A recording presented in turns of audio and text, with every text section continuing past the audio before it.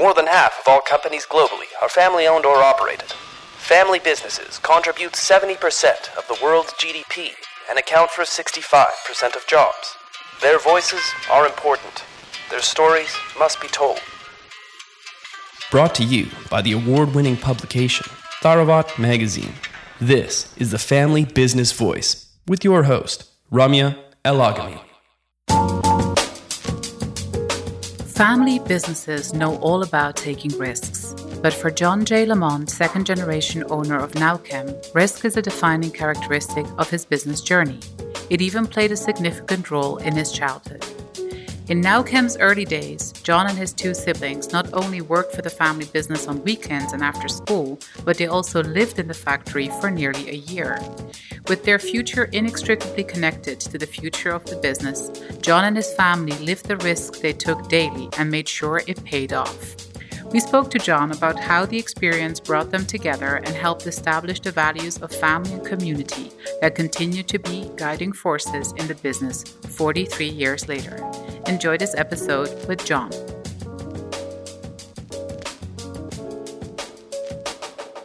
One of the most exciting things for me about this conversation with you, John, is that I don't think that we've ever interviewed anyone in your industry before, or not at least someone who's taken such an important role in this industry. So can you tell us a little bit more about how come your family got started in this area of business?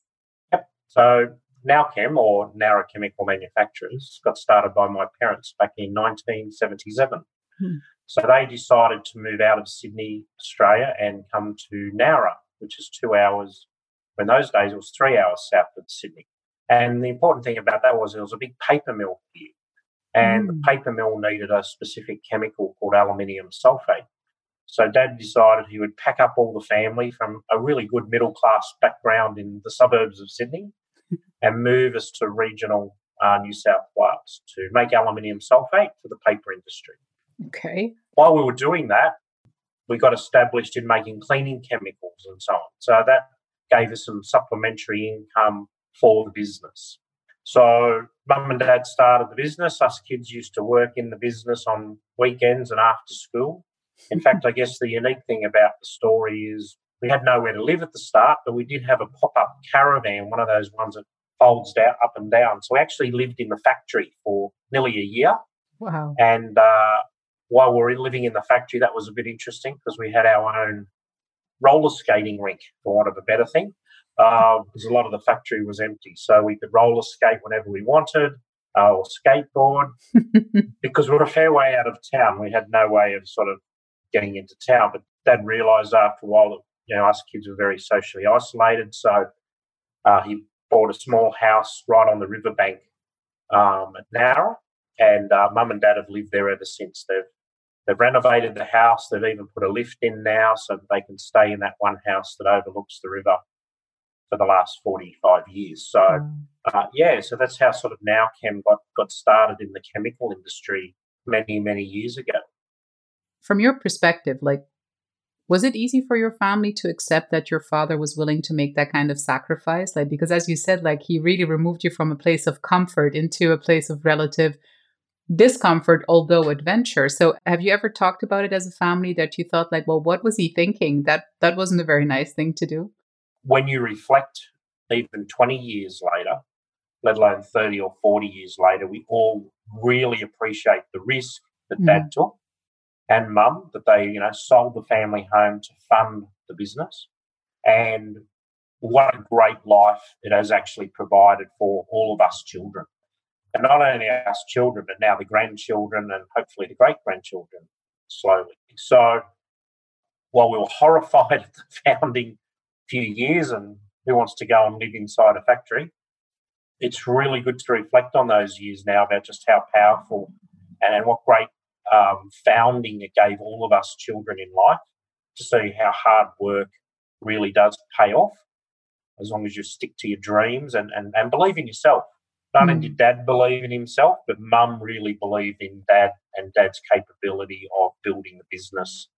And she, of course, was with him that whole time on that journey. So they had quite clear roles in the end where Dad did the manufacturing and the engineering and Mum went out and did the sales. and then ran the books in the office. So, it's just shown. And all of us three children, I went into the business eventually. But my sister now runs her own business, and my brother ran his own business as well. So in the end, it's given us all a great bounding on about how businesses operate and run and what they need to be successful. It's one thing seeing your parents do that, and then another thing to find your own role inside the family business. So tell us, John, about your own journey towards establishing yourself and joining the company. So, obviously we worked in the business, as I said, very regularly, weekends, school holidays and so on. Once I finished school, though, I decided, I did love chemistry. So there was never any, you have to come into the business. But I went to Sydney, went to university, studied chemistry part-time. During that period of time, I worked for two big multinationals, though, which was really positive for me to really grow as an individual. I then worked at Reckitt and Coleman, who are now Reckitt's Benckiser. So they were fast-moving consumer goods. So there was all brands. There was Fly Spray, there was Maltine Peebo. They made disinfectants and Pynoclean. Really a big company. Employed about 350, 400 people. So I was, a very small cog as a trainee chemist in that wheel. But again, they knew that I was from a family business, but were happy to take me on as a trainee. And so I graduated and kept working for the company for a little while. And then I looked to move and expand my horizons. And it was at that time, mum and dad's business. And because I'd worked in the pharmaceutical part of the business, I really understood quality systems as well. I just got so much experience there. It was just magnificent. And so they said, look, we'd like you to come back and join the business and get us our ISO 9001 qualifications. And that part of my life was in my mid-20s and sort of at 25, 26. And my wife-to-be was also from a country area. And she was actually very pleased to be able to move to Nowra. So it all sort of fell into line. We got married, we moved, we built a house in Nowra. We had our first child sort of a year or two later. So it all sort of, the karma wheel all fell in place for us. And, I joined the business. And being a family business, it was important to recognise, even though my skills were, I was a chemist, but we had a technical manager. I was very skilled in production, which I still love to be involved in, but we already had a production manager. So it was, how was I going to fit as the son into the business without, upsetting and losing those skills that other people had in the business because they saw me as a threat, or worse of all, which my parents never did, just gave me a job because they wanted me in the business. So I spent that 10 years out of the business before I joined. And then once in the business as quality manager, I then moved into sales, into marketing, and then obviously eventually into CEO role and then managing director. So again, I've had a whole bunch of stepping stones along the way before I became managing director. I think, John, every family business listening to this right now would want me to ask you this question. So how did you get your family to have these hard conversations around the succession moment? Yeah, so because we'd been to quite a few meetings and heard some horror stories of succession planning, and then we sat down with a consultant, and it was actually my father who turned around to me and said, I'm not going to pay somebody $20,000 or more as a consultant to tell us how we should be able to behave ourselves. So for the owner and I guess, the managing director at the time to have that view made it much easier. Now, a lot of owners or, particularly first gen just can't ever let go. But he could see how the business had to change and had to keep changing and that it needed younger people at the helm. And so then we had that conversation. So originally Mum and Dad's will was set up the typical old, everybody gets a third of everything. 3 siblings, everybody gets a third. So I also sat down and said, well, let's have a look at the 5-year plan and even a 10-year plan. This is what I want to do with the business. And if I'm going to do this, I can't have a situation where, if you guys passed away, then I can then be voted out by my two siblings who have no interest in the business. Mm-hmm. And they were in the room when we were discussing it. So nothing was ever hidden either. You can't have the backroom stuff going on. But we didn't have any partners either. So we went away for a weekend and we had this big meeting for all day pretty much. And I had a break, had lunch, sent the partners off shopping and with kids and things like that. Because I wasn't going to go on a big business plan and a lot of my energy to have that not recognised. So we could sit down and look for what other areas of wealth the family had in property and a family trust, and agree that they would get a bigger share of cash and property rather than the company. So I was then happy to really push the 5-year, 10-year and really grow the company in a sustainable but consistent manner over the next sort of 15 years after we'd had those conversations. So the key was honesty and openness, everybody realising their strengths. You know, my brother and sister don't want to work in the business. They're interested in, I guess, their share of the family wealth when mum and dad do pass on. But they understand that that can come from other income streams and still be equitable. It doesn't have to be in shares in the business. What about the third generation? What do you think you have to look out for now with them? What is going to be different about succession when it comes to talking to them for you, John? So there's six in the next generation down. Only one's working there at the moment, who's my daughter. And I guess like anything, they're just learning. All of the next six are learning, I guess, through our actions. So, you know, me and my sister in particular, we don't just talk about generosity of spirit. I guess we live it. My sister's an occupational therapist who specialises with difficult children. You know, I do a lot of foster caring and have children into the house, and we look after kids regularly. And we've even got our own foundation within the company called the Inspire Youth Australia Foundation. Wow. So they can all see that, again, we're sharing the company wealth. And that foundation focuses on youth and education. So we don't do sporting teams. We don't do flashy events. We don't do the local parade and put our name out there. We do, as I like to say to people being in science, all the nerdy things, you know. So we sponsor awards for the best in science, or we provide school tours, and we do all sorts of, and the next generation sees that we're constantly giving back to the community as well. So I guess like anything, each generation has to keep setting a role model for the next generation. How has this translated, all these values and this familyness, how has it translated into the business model of the company, John? What have you been focusing on for the company's activities? So the main focus of the company slowly changed and evolved into pharmaceuticals, cosmetics, and higher value products in that chain. But in saying that, we're very proud with all of our staff, and we say, we make things that make a difference to people's lives.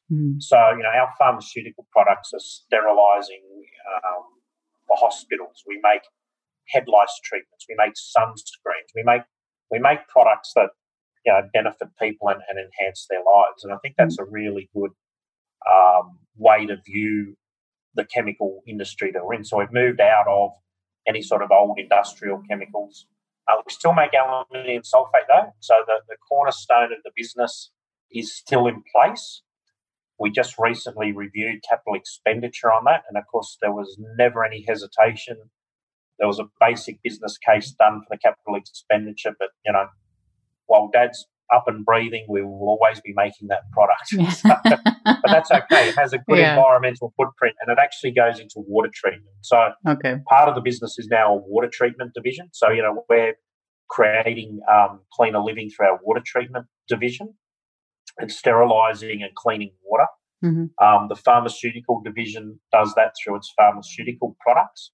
And the cleaning division, of course, really hit its straps during COVID, where we were able to make a lot of alcohol gel, a lot of high-level disinfectants, and supply the market really, really fast with COVID-applicable products. So, we went from making 1,000 litres of alcohol gel a month to 5,000 litres a day. So we were turning out 50,000, 60,000 litres a week of alcohol gel and filling it into any container that it was safe to do so, and getting it out into the market for the community. And we had people lined up out our door, sort of, 20 people long, wanting to get supply from their local supplier. Mm. So there's 3 clear operating divisions of the business, being water care, pharmaceuticals, and then industrial cleaning chemicals and sanitisers and so on. So over the years, we've evolved those structures in place and really look at whenever we're going to make something or take on new products, we always make sure, yes, it's safe, yes, is it sustainable, what's its waste stream, if there is any at all, are the containers recyclable, and so on. So, like all good companies now, 50% of our production is all done on solar. So we've got a big factory footprint. So we're coating the place slowly in solar panels. We're about to do our 3rd and 4th stage in the next few months. Mm-hmm. So that'll make like our admin building totally carbon neutral. Those sort of programs are fantastic because it keeps the staff engaged. Mm-hmm. That's the really important thing now. So as a family business with only one key family member in there, the biggest part of my job over the last 10 years was to grow a really good professional management team so that they will run the business for the family and get really good staff. And getting really good staff is making sure your company has a clear purpose. And as we said, create a cleaning living, being very sustainable, and always keeping our staff in the loop about what we're doing and how it benefits the community. With the situation now, what's happened in 2020, which, to be fair, was probably hard to anticipate for anyone, that it would take this kind of a turn. What was that like for you? Because your approach to succession means that your family is able to think through scenarios that are not part of your reality yet. So you have that preparedness imbued in your culture. Do you feel that has helped you deal with COVID? In the back of your mind, did you always expect something like this could possibly happen, or was this a big surprise to you? And how would you qualify your reaction to this on the strategic level for the company? We had to throw strategy straight out the window because you can't strategize for a pandemic. We certainly never had. We just had to respond. And I guess having invested in a strong management team over 10 years, we'd also had, and we've had the same management, we've had those people in the business for over 10 years. Mm-hmm. Looking after our people for a long period of time meant we've also had fantastic staff retention.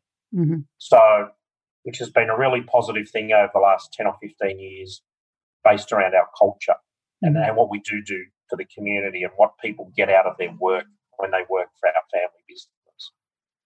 So when we had to respond and ask people to do more, and because we're providing things that are needed for hospitals and community safety, they were well trained, they were in place, and they were able to do it. So, we worked 6 days a week for 4 months, and people got quite exhausted after a while. Had to start looking at that. The other funniest thing that happened during COVID is through all of my children growing up in a regional area in a town, lots of the kids they went to school with worked in our family business while they're at university. Okay. So they were training to be engineers and marketing people. And so where did they come home every summer? They came home to, live with mum and dad for the summer and eat all of our food and drink all of our booze and so on. So, and I would give them 14, 15 weeks work in a chemical factory because it's always our peak time during summer.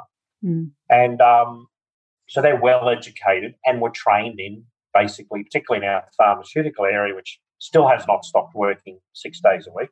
Yeah. They all came home. So when COVID hit and they said, well, leave Sydney, get out. So my son came home and he worked with me again for 14 weeks and my daughter came home and all of their friends would ring up and go, hey, John, and they're all like 25 now, 27, coming home for COVID to live with mum and dad. Any chance of a job? Sure, I'll see you tomorrow. I'll see you tomorrow. I'll see. And so when we had to expand our workforce up to about 90 people, all of these really well qualified young people came from everywhere to sort of rejoin the family business. And it was great having, we had some families there with like 5 members of the same family working in the factory. It was just crazy.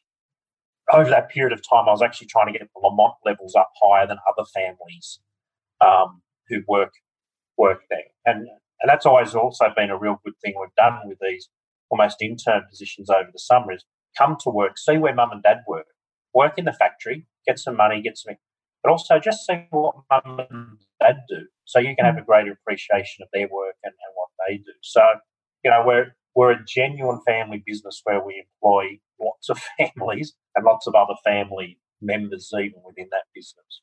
And being in a regional community, we're a well-known local employer in the area, not only just for what we make and do, but also for what we then give back to our community. And John, I don't think you could have given us a better lesson here to round off the interview. Thank you very much for being so honest and for sharing your story with us. It's been a pleasure. Thanks. Thank you for listening to the Family Business Voice. Subscribe to our channels now on iTunes, TuneIn, Stitcher, or Spotify to be notified of our weekly episodes.